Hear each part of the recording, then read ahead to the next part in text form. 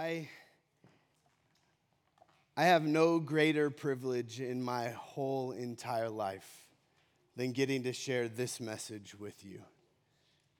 A message that changed my life. I was 17 on the varsity baseball team at my high school. And you know what? I was a pretty good kid. There wasn't a ton that I look back on my life and regret. There weren't these big things that I did. My parents would have looked at you and said, you know, Mike was a pretty good kid. He got good grades and he was pretty obedient and he did all the things we would have asked him to do as a kid. I felt really good about myself. Compared to others, I was really pretty good. And then one night, this girl, one of my friends, she invites me to her youth group. And I thought, well, I don't have any need for church. I'm a pretty good kid.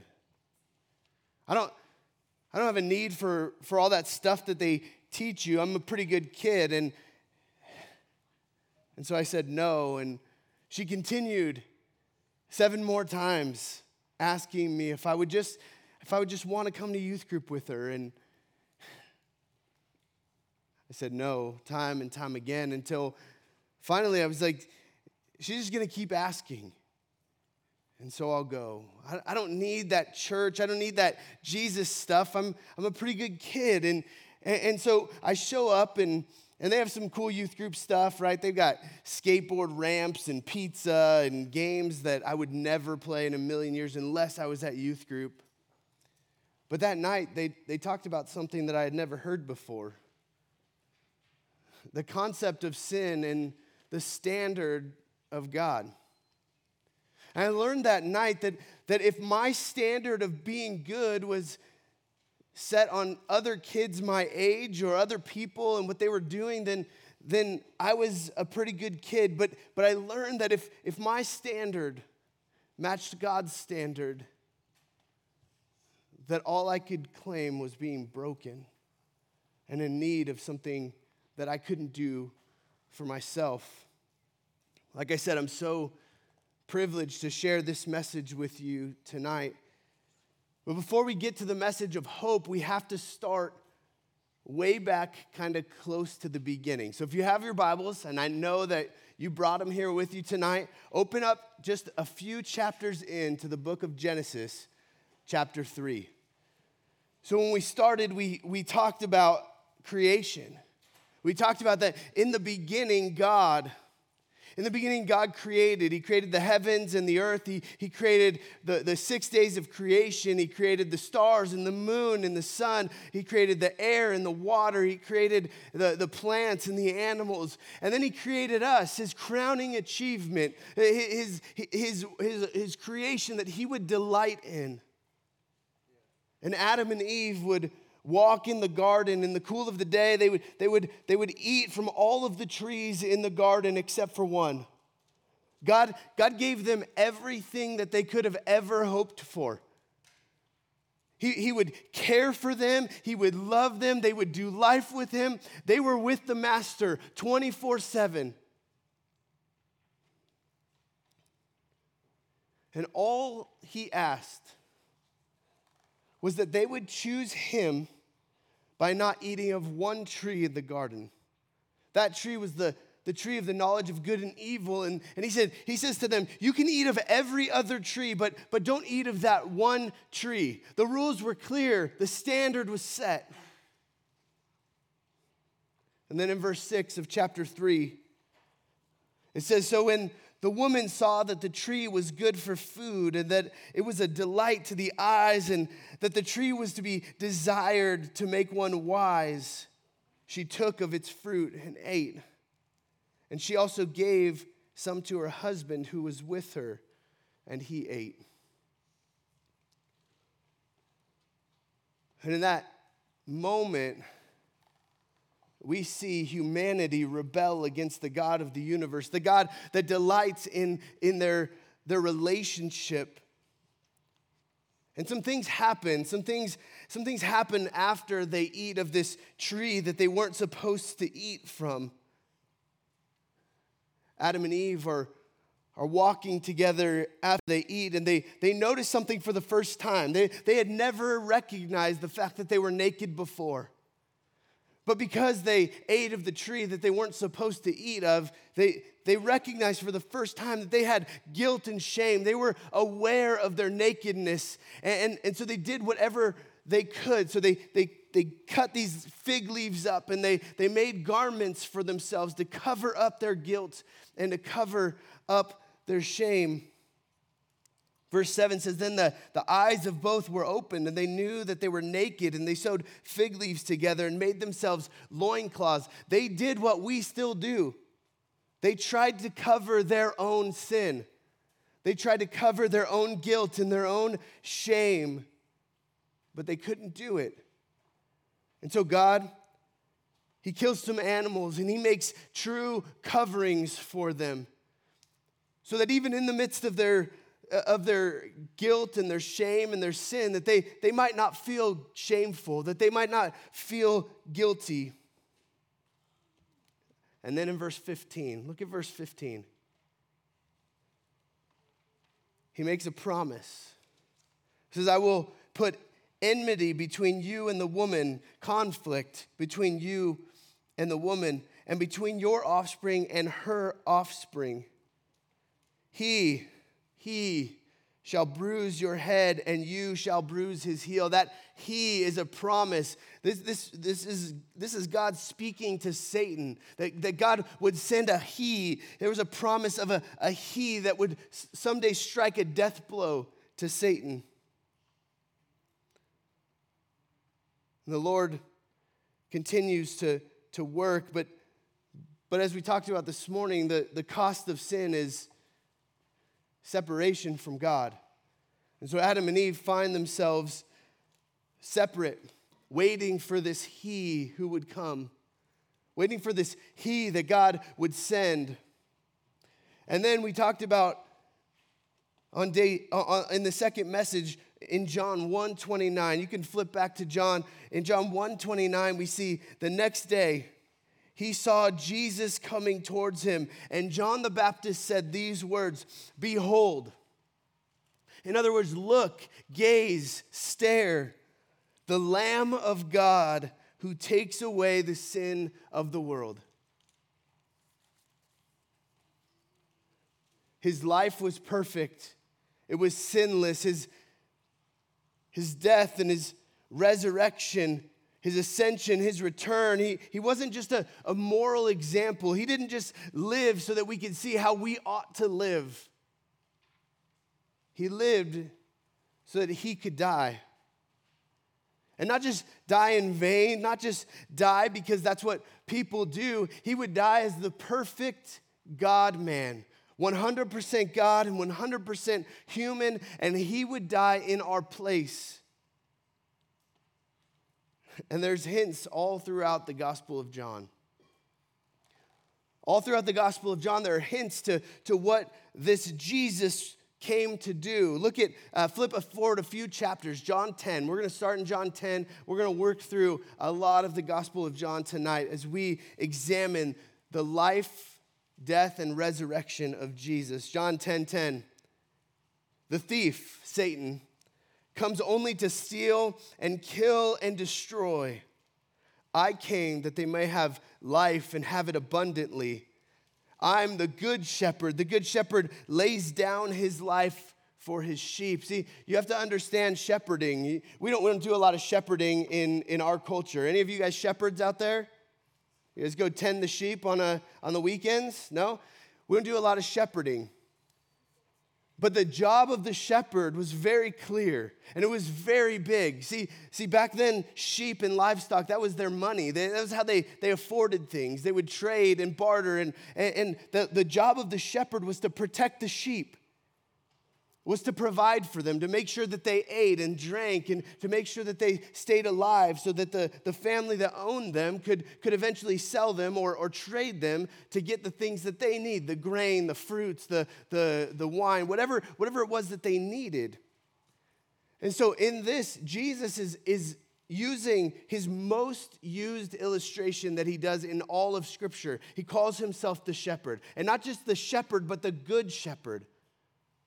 His job is to come and as opposed to the thief, Satan, which came to steal and kill and destroy, his job is to give his sheep the abundant life. This incredible opportunity to do life with God again. And he says, I'm the good shepherd. The good shepherd lays down his life for his sheep. And we get a hint at what Jesus came to do. In chapter 11, there's another hint. We have the story of the raising of Lazarus. Lazarus was the brother of Mary and Martha. And Lazarus was a friend of Jesus. He was following him around, and Lazarus had died. And they put Lazarus in this tomb, and for 4 days he sat dead in that tomb. And Jesus comes on the scene, and he speaks to Lazarus' sisters, and Jesus raises Lazarus from the dead. This is what he says, John 11, verses 25 and 26. Jesus says to her, I am the resurrection and the life. Whoever believes in me, though he die, yet shall he live. And everyone who lives and believes in me shall never die. We see that he calls himself the resurrection and the life. We see a hint towards what he came to do. In John 13 and 14, Jesus is just mere hours away from the scene that you saw right here, carried out right here, where Biscuit came forward and executed Jesus. I'll never get over that. That scene, Jesus just hours, in John chapter 13 and 14, he's just hours away from the part where he would be betrayed and he would be put on the cross. And he has this Passover meal with his disciples. The Passover meal was significant because it pointed back to the Exodus. And if you know the story of the Exodus, it's really important to the story of Jesus, because as the Israelites were enslaved in Egypt, they were being freed. The whole let my people go, Moses thing. And so they were being freed. And God says, okay, this is what I want you to do. I want you to take some blood of a lamb and paint it on your doorpost. And at night, the angel of death will Passover, get it? The Passover supper will pass over the houses with the lamb's blood on the doorpost. But everyone else who doesn't have the blood of the lamb, their firstborn will be killed. And it was God's way of freeing his people from Egypt, but it was God's way of giving us a little hint as to what is to come. That there will be a greater lamb whose blood will not just cover the sins, but will take away the sins of the world. And he shares this Passover meal, and he institutes what's called communion. It's a remembrance of his disciples that he would both give up his body and shed his blood on their behalf. It's during this meal that he would foretell two heartbreaking stories. The first, the betrayal of one of his closest followers. A guy by the name of Judas. He was their treasurer. He would take care of their money. And Judas, from the very beginning, there were some things off about Judas. We start to notice that he cared more about money than he did about Jesus. And so what Jesus starts to do is at this supper is he starts to foretell that Judas or one of his disciples would betray him. And what happens in the story is that Judas is offered a measly amount of money to hand Jesus over. And for whatever reason, Judas betrays Jesus. We'll get to that in a minute. But he also tells the story of Peter's denial of Jesus. Peter, in the inner circle of Jesus, Peter, a guy who often spoke first and thought later, he says, I'll never leave you. And Jesus says, before the rooster crows 3 times, or before the rooster crows, you will deny me 3 times. And he foretells Peter's denial. And you just kind of feel the weight of that room. Like imagine you're in that room. You can feel the weight of what's going on there. They're taking this Passover supper, which is typically a joyous celebration. And Jesus makes it about him. And he starts to tell stories about his body and his blood. And he starts to tell stories about Judas who will betray him. And he starts to tell stories about Peter who would deny him. And the weight of that room just feels so heavy.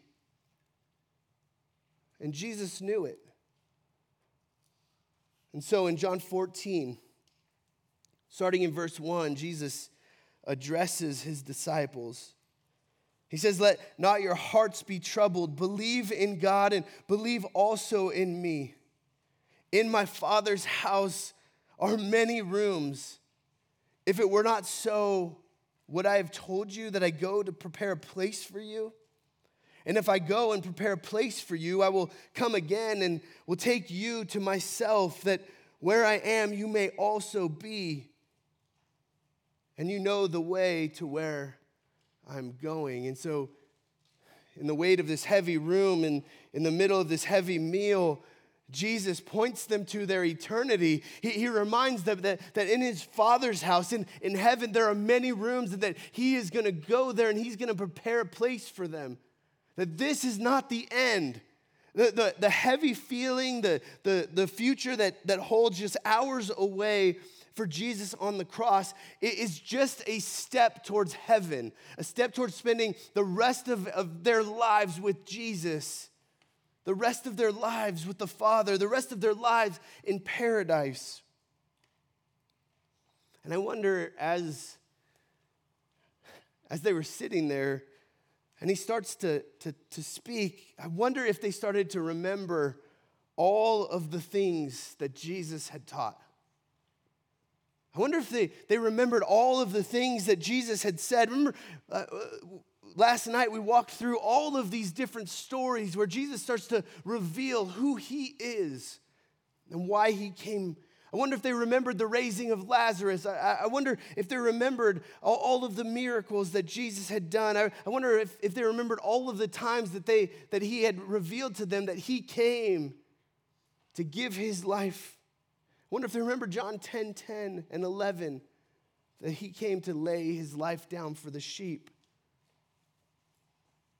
Were they picking up on the hints that he had dropped about his coming sacrifice? And then in John 18, the foretelling of Judas's betrayal actually comes to fruition. It shouldn't be a surprise. Jesus is God in the flesh, and so Jesus knew that Judas would be the one who betrays him. And so they're in the Garden of Gethsemane. The Garden of Gethsemane, and they're surrounded by olive trees, and they're praying. And as they're praying, Judas walks up with these soldiers. And they're there to take Jesus away. And they say, "We're here for Jesus of Nazareth." And Peter, remember I told you Peter, he has a great heart, but often Peter acts first and thinks later. So Peter takes out his sword and he cuts off the ear of one of the soldiers. And Jesus, remember I told you Jesus is a reconciler? Remember I told you Jesus loves people? And he picks up that ear and he puts it back on, and right then and there, he heals that soldier. And one more time, he shows the world who he is. And so Judas betrays Jesus. They arrest him. And from that moment of the arrest in the garden to the cross is just 8 short hours. 8 hours between the time Judas would betray Jesus and the time where he would be hung on a cross. And between those 8 hours, there were 6 different trials. 6 different trials. We only depicted one trial, but in reality, there were 6 trials, 3 Jewish trials and 3 Roman trials, all of which were illegal. none of which were legal. So all of these trials happened in the dead of night. None provided any credible witnesses. None provided any evidence whatsoever. These weren't trials. It was a sham. And then in John 18, verse 12 and following, we see Pontius Pilate come on the scene. He's the Brutus character.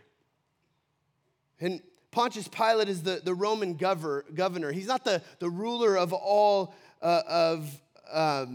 of Rome. He's not the Caesar, but he lived on the coast of the Mediterranean. He had this lavish palace, this incredible place. It was opulent. It was excessive. He was a military man. He was hardened after much battle. And yet, even Pilate doesn't want to mess with Jesus. In John 18, verses 29 through 31, he basically says, you know what? I don't want any part of this Jesus. I don't want his blood to be on my hands. And so you Jews, you handle it yourself. Just you guys take care of it. This doesn't have anything to do with me. But Pilate's curious.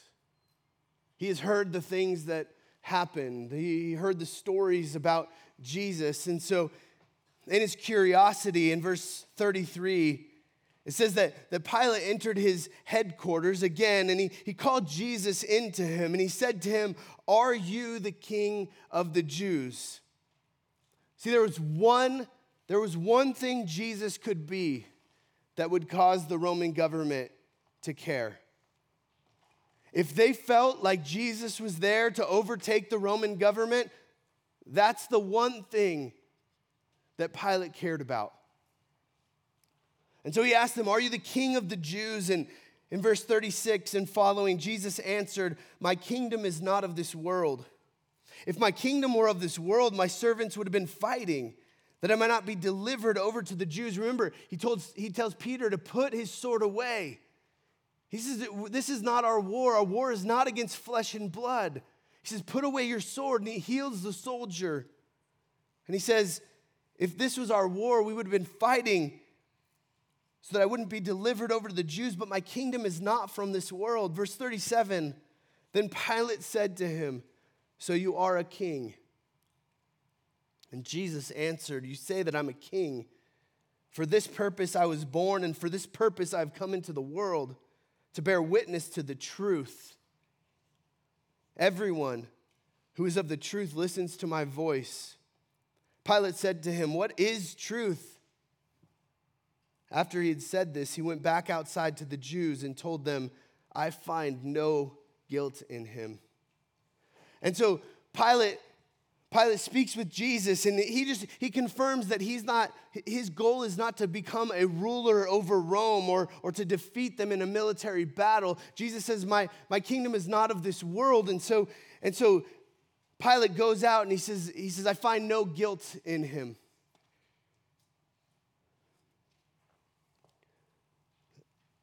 And the crowds, they start to uproar.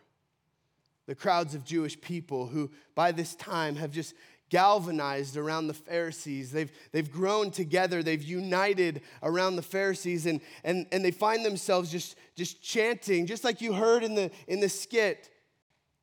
"Kill him, kill him, kill him." They are not satisfied with Pilate's answer, and so he tries to save face. Pilate was a political ruler. He tries to save face, and he comes up with this idea. Once a year they would, or once every so often, they would do this prisoner transfer, prisoner exchange. And so he finds the worst of the worst. He finds the worst of the worst. This guy Barabbas was the worst of the worst. He was a murderer. He was, anything you can think of. This guy was the worst. And so he goes, for sure, surely they're going to choose Jesus to release Jesus over Barabbas. They know what he did. So he brings Barabbas up. And he says, "Have your choice." And by this time, the Jewish rulers were so overwhelmed with hatred and fear for who Jesus might actually be, that they choose to release the hardened criminal Barabbas back into society and put to death the Savior of the world. In John 19:1, Pilate tries to appease the crowds. It says, then Pilate took Jesus and flogged him. That's a very simple way of describing a very excruciating time in Jesus' life. He was beaten and whipped. On the ends of the whips were shards of glass that would pull the skin away from Jesus' body. This was not a simple beating. This was meant to leave lasting scars. And Pilate, in an effort again to appease the crowds, in verse 4, he goes out and says to them, "See, I'm bringing him out to you that you may know that I find no guilt in him." Like, look at what I did. Look, I gave him a punishment. Will this appease you? Is this going to be something that makes it okay? Are you going to be okay with what I've done? But the crowds weren't having it. They wanted him dead. In verse 6, it says, when the chief priests and the officers saw him, they cried out, "Crucify him, crucify him." Pilate said to them, "Take him yourselves and crucify him, for I find no guilt in him." In verse 15, it says, they cried out, away with him, crucify him." And Pilate said to him, "Shall I crucify your king?" The chief priests answered, "We have no king but Caesar." So he delivered him over to them to be crucified. So they took Jesus. Now, crucifixion was a Roman art form. They took great pride in crucifixion. And crucifixion was so brutal that they had a law in Rome that they would not crucify a Roman citizen. They would put them to death some other way, but crucifixion was so brutal that they made sure that nobody who was a Roman citizen would ever have to go through the brutal death of crucifixion. They beat him. They put a crown of thorns on his head. They threw a robe over him, mocking him, chanting, "Hail, the King of the Jews." They led him down the way of sorrow, the Via Dolorosa in Israel. From the fortress where Jesus was beaten to the place where he would eventually be crucified, it's about a half-mile walk. They made him carry his own cross. Verse 17, they took Jesus and went out bearing his own cross to the place called the place of the skull, which in Aramaic is called Golgotha. He was whipped and beaten across his back and his shoulders and made to carry his cross across those same wounds. He had to carry it half a mile. He didn't make it all the way. And when he gets to the place of the skull, they tie down his arms and his legs, and they hammer nails into his wrists and nails into his feet. And then they hang him on the cross. This is what John writes in John 19, verses 26 and following. He says, when Jesus saw his mother and the disciple whom he loved, John is giving himself a shout out. The disciple whom he loved standing nearby, he said to his mother, "Woman, behold your son." Then he said to the disciple, "Behold your mother. Care for each other like a mother and a son would." And from that hour, the disciple took her to his own home. After this, Jesus, knowing that all was now finished, said to fulfill the scripture, "I thirst." A jar full of sour wine stood there, so they put a sponge full of the sour wine on a hyssop branch, and they held it to his mouth. When Jesus had received the sour wine, he said, "It is finished." And he bowed his head, and he gave up his spirit. Can you imagine being the disciples?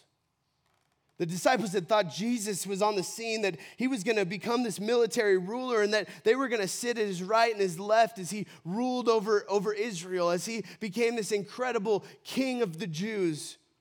They had hoped that his life would bring light to this world, that people would be saved from the Roman oppression. And their Savior now hung dead on a cross. I imagine the disciples were asking, how? How could this happen?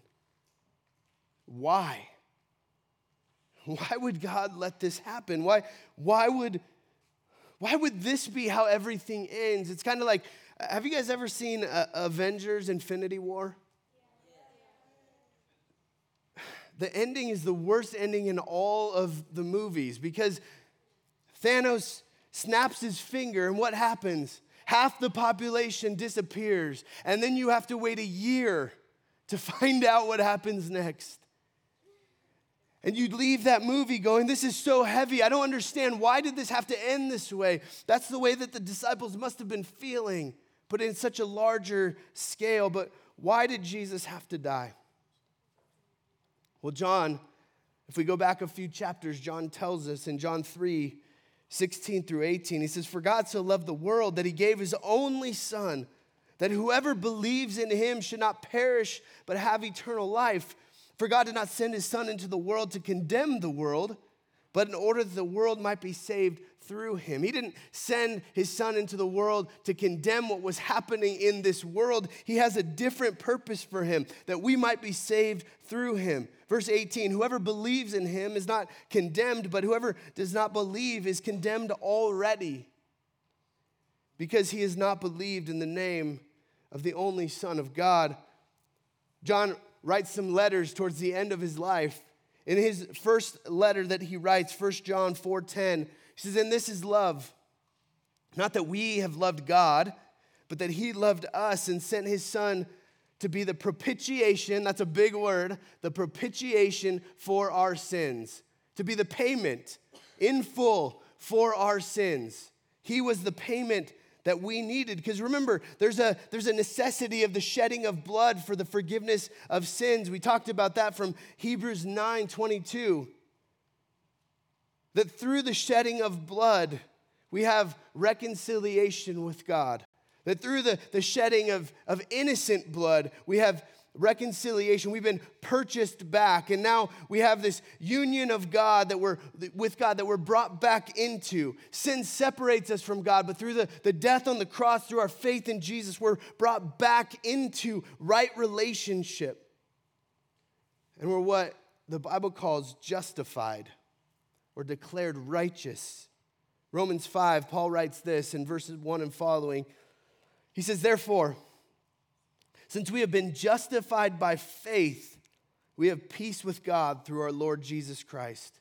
Peace with God. Sinners, people who have wronged God, people who have rebelled against him, now can have peace once again with God through our Lord Jesus Christ. Through him, we have also obtained access by faith into his grace, this grace in which we stand. And we rejoice in hope of the glory of God. So how do we receive this?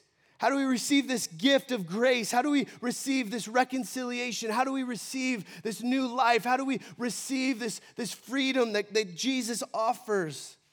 Ephesians 2, verses 8 and 9 says, "For by grace you have been saved through faith. And this is not your own doing. It is the gift of God, not a result of works, so that no one may boast." This is a message to my 17-year-old self who thought that all I had to do was be good enough. I just had to be good compared to other people. And then when I got to the end of my life, God would go, "You know what, you were mostly good, so come into heaven." That's not the message of God's standard. It's not by works that we're saved. It's by this thing called faith. It's grace through faith in Christ. I went skydiving once. Any of you been skydiving? No? Okay. Yeah, right here? Good. Yes. So it's the most terrifying thing I've ever done in my whole entire life. I did not want to do it. I did it to impress my wife, and it worked. I married her. But there's two types of faith. There's two types of faith when you go skydiving. There's the faith on the ground. It's the faith, like you believe that if you were in a plane and you jumped out, that the chute would probably open, right? It's not tested. There's no reason for you to worry much about it. You're just on the ground and you're like, yeah, I think this is gonna work out all right. But then there's a different type of faith, the faith in the plane. I'm telling you, I had my chute on. I had this expert skydiver strapped to my back, and I'm going, I'm not going. Like I was not gonna jump out of this plane. And he just kept nudging me. And we're standing at the door, like hanging onto the bar. And I'm like, I'm not gonna go. And he's like, okay. And then he just jumps. At that point, I had to have faith that the chute would open. I use this story to show you the word believe is so dangerous in the English. Because to believe, we have two different ways that we can believe. We can believe about something, faith on the ground. I believe that if I jumped, that chute was gonna open. But we also can have faith or believe in something. That's where we put trust in something. It's so much deeper than belief about, because it takes trust. It takes you being willing to put that faith to the test. And when we put our faith in Jesus, something has to happen. It's not just something that we're born with. We have to actually make a decision. Romans 10:9 and 10, it says, because if you confess with your mouth that Jesus is Lord, and believe in your heart that God raised him from the dead, you will be saved. For with the heart one believes and is justified, made right, pronounced innocent. And with the mouth one confesses and is saved. So how do we know that Jesus is telling the truth? How do we know that Jesus really is the way, the truth, and the life? How do we know that no man comes to the Father except through him? It's the resurrection. John 19, this guy we met earlier, Nicodemus, the Jewish ruler. It says Nicodemus also, starting in verse 39, Nicodemus also, who earlier had come to Jesus by night, came bringing a mixture of myrrh and aloes, about 75 pounds in weight. This is a good indication that Nicodemus actually had faith, that he actually came back and had faith in Jesus. But he loved Jesus, and he came back and he brought this mixture of myrrh and aloe, 75 pounds. So they took the body of Jesus and bound it in linen cloths with the spices, as is the burial custom of the Jews. Now in the place where he was crucified, there was a garden, and in the garden a new tomb in which no one had yet been laid. So Jesus is wrapped 75 pounds of spices around him. And you guys, this is the part of the story everything comes down to. This is the part of the story that Paul says, if what I'm about to read to you, doesn't happen, then our faith is for nothing. Paul says, if this is untrue, what I'm about to read to you, then he says you ought to not have faith in Jesus. That's how significant this part, these 9 verses are. John 20, verses 1 through 9. Now on the first day of the week, Mary Magdalene came to the tomb early while it was still dark and saw that the stone had been taken away from the tomb. That's significant. Those stones were gigantic. They were heavy. No one person could do it themselves. Not only were they heavy, but they were guarded by Roman soldiers who if they let someone steal the body, they themselves would be put to death. So she ran, verse 2, and she went to Simon Peter and the other disciple, the one whom Jesus loved, and said to them, they have taken the Lord out of the tomb, and we do not know where they have laid him. So Peter went out with the other disciple, the same Peter that, by the way, that he denied Jesus 3 times. Peter went out with the other disciple, and they were going towards the tomb. Both of them were running together, but the other disciple outran Peter. The other disciple, by the way, is John. He wants you to know he's faster than Peter. I find that really funny. He outran Peter and reached the tomb first. And stooping to look in, he saw the linen cloths lying there, but he did not go in. Then Simon Peter came, following him, and went right into the tomb. He saw the linen cloths lying there, and the face cloth which had been on Jesus' head, not lying with the linen cloths, but folded up in a place by itself. Then the other disciple who had reached the tomb first also went in, and he saw and believed, for as yet they did not understand the scripture that he must rise from the dead. Jesus was wrapped in linen cloths. He had 75 pounds of spices on top of him. And yet that was no issue for Jesus. He was put into a tomb with a gigantic rock that had the Roman seal on it. And yet that was no issue for the risen Savior. There were Roman guards posted outside of the tomb, and that was no issue for the Savior. He had died on the cross. Friends, that was no issue for the Savior. Our whole faith is tied up in this truth that Jesus rose from the dead, and it means so much that we can see how much it means in the life of the disciples. After Jesus was hung on the cross, only one disciple showed up, by the way, to the crucifixion. All of the others had abandoned him. They all had been, it feels like if they had been punched in the gut. Before the resurrection, they had lost all hope. And then the resurrection comes, and Jesus appears to over 500 people over a 40-day period. 500 people that could have said, as soon as any of these gospels were written, 500 people who could have publicly said, look, I was there.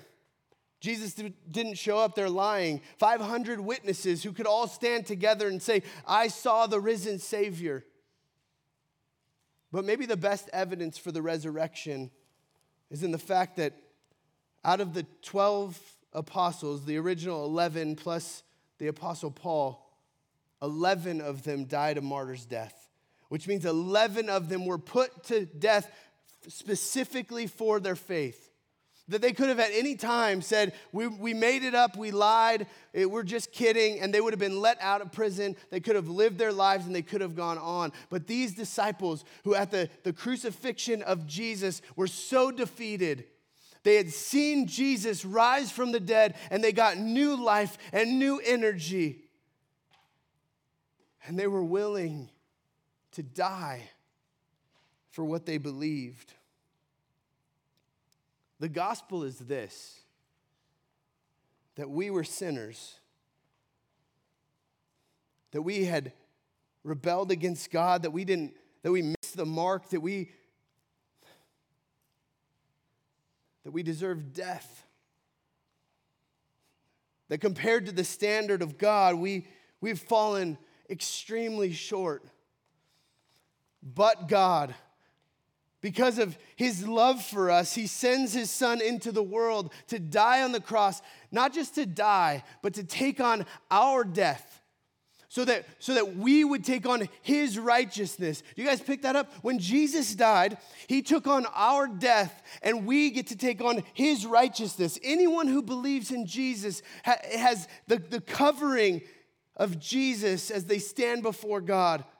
And he sees Jesus in us, and now we get to take on his righteousness. John says it this way in John 11. Jesus himself says to her, I'm the resurrection and the life. Whoever believes in me, though he die, yet shall he live. And everyone who lives and believes in me shall never die. And then he asks her a question. Do you believe this? Do you believe this?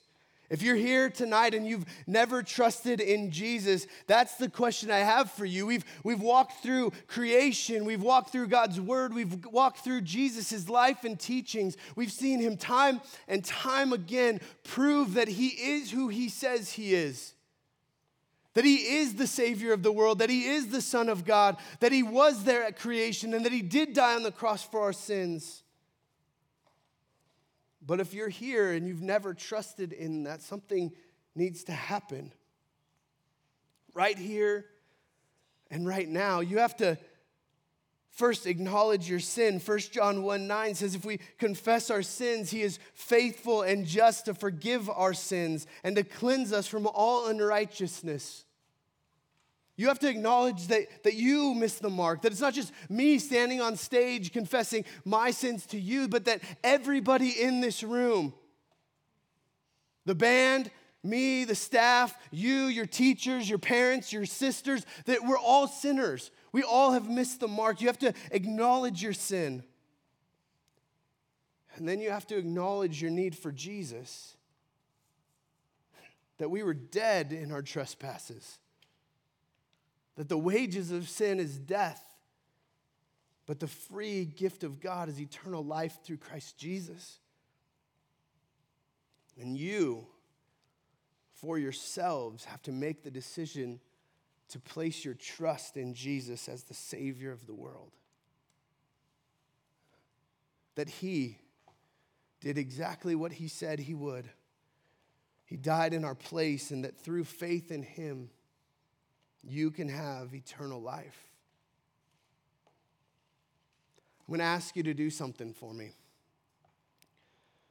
I don't want to lead you astray. I don't want to tell you that the life of a Christian is a life that needs no boldness, a life where you can just walk by in the shadows and not have to stand up for your faith. The life of a Christian is a life that needs to be lived in boldness. It's a life where you have to be not ashamed of the gospel, as Paul puts it. And so we as Christians, we need more people to tell us that we need, as followers of Jesus, to be bold for our faith.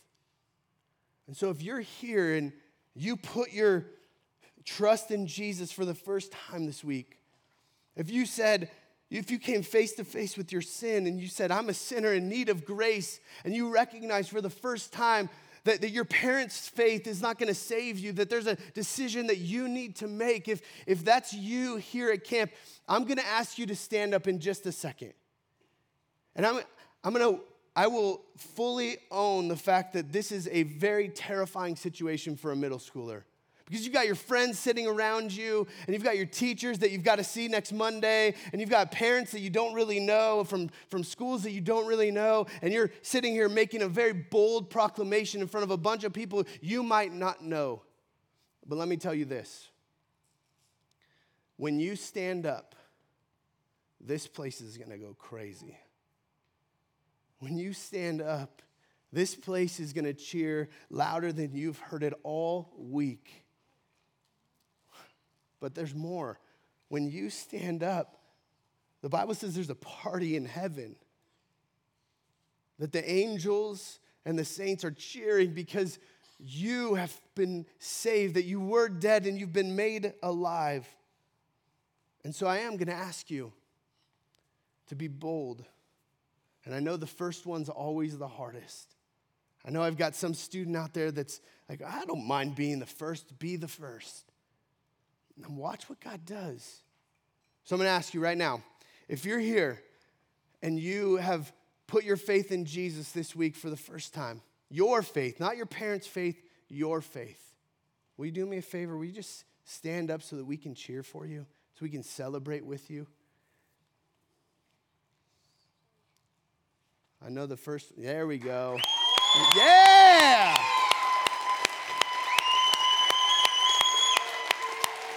Stay standing for me. The first one's always the hardest. Who else? Anybody else in here who has put their faith in Jesus for the first time?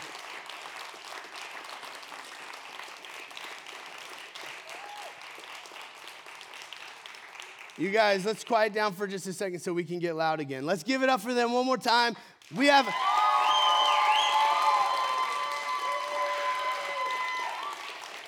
two new sisters in Christ. That is worth celebrating. But there's another, you guys can have a seat. There's another group of you that I want to talk to. It's those of you who came to camp and you're already followers of Jesus, but your life's just kind of been blah. Like you haven't been following Jesus. You've been kind of doing some things you know you shouldn't do. But your time up here at camp has refocused you on the gospel. has refocused you on living your life for Christ. And I just want to give some time for you. If that's you, if you've made the decision to refocus your life on Christ this week, maybe you've had some things going on back down the mountain, and coming up here, God has just done incredible work in your life. If that's you and you're so thankful for what Jesus has done to refocus you on him and what it means to be a follower of Jesus, will you stand for me? Stand up for me if that's you.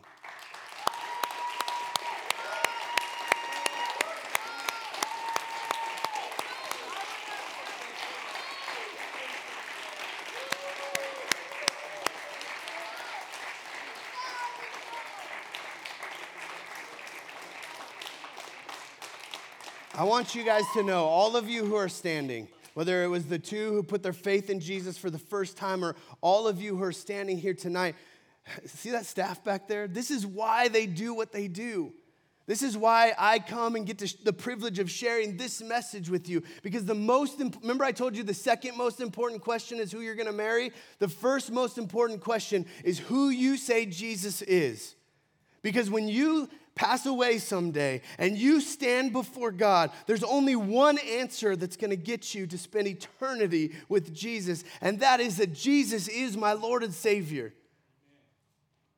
And today we delight with all of you that the Lord has worked in your lives. Teachers, counselors, look around. This is why they came up here. And I want to pray for you guys. I want to pray specifically for those of you who stood tonight, the two who put their faith for the first time. This is the beauty that Paul writes about you. He says, therefore, if anyone is in Christ, he is a new creation. The old has passed away. Behold, the new has come. All this is from God, who through Christ reconciled us to himself and gave us the ministry of reconciliation. You two are new creations. You are new and you have life and you are no longer dead in your trespasses, and we celebrate that. And I want to pray for all of you that are standing that the Lord would continue to work in your lives as you continue to stay focused on him. Will you pray with me? Father, thank you so much. Thank you for what you did in this chapel tonight. Thank you for what you've been doing in their lives all week. Lord, we praise you for new life. Lord, we know that there is a party going on in heaven that you are celebrating. Lord, as the chief shepherd, the good shepherd, that your sheep have been brought back to you. That you have given them new life, that you have brought them into your eternity, that they will spend their eternity with you. Lord, we just ask that your protection over them. Lord, as you continue to be their good shepherd. We love you. We celebrate with you tonight. In Jesus' name, amen.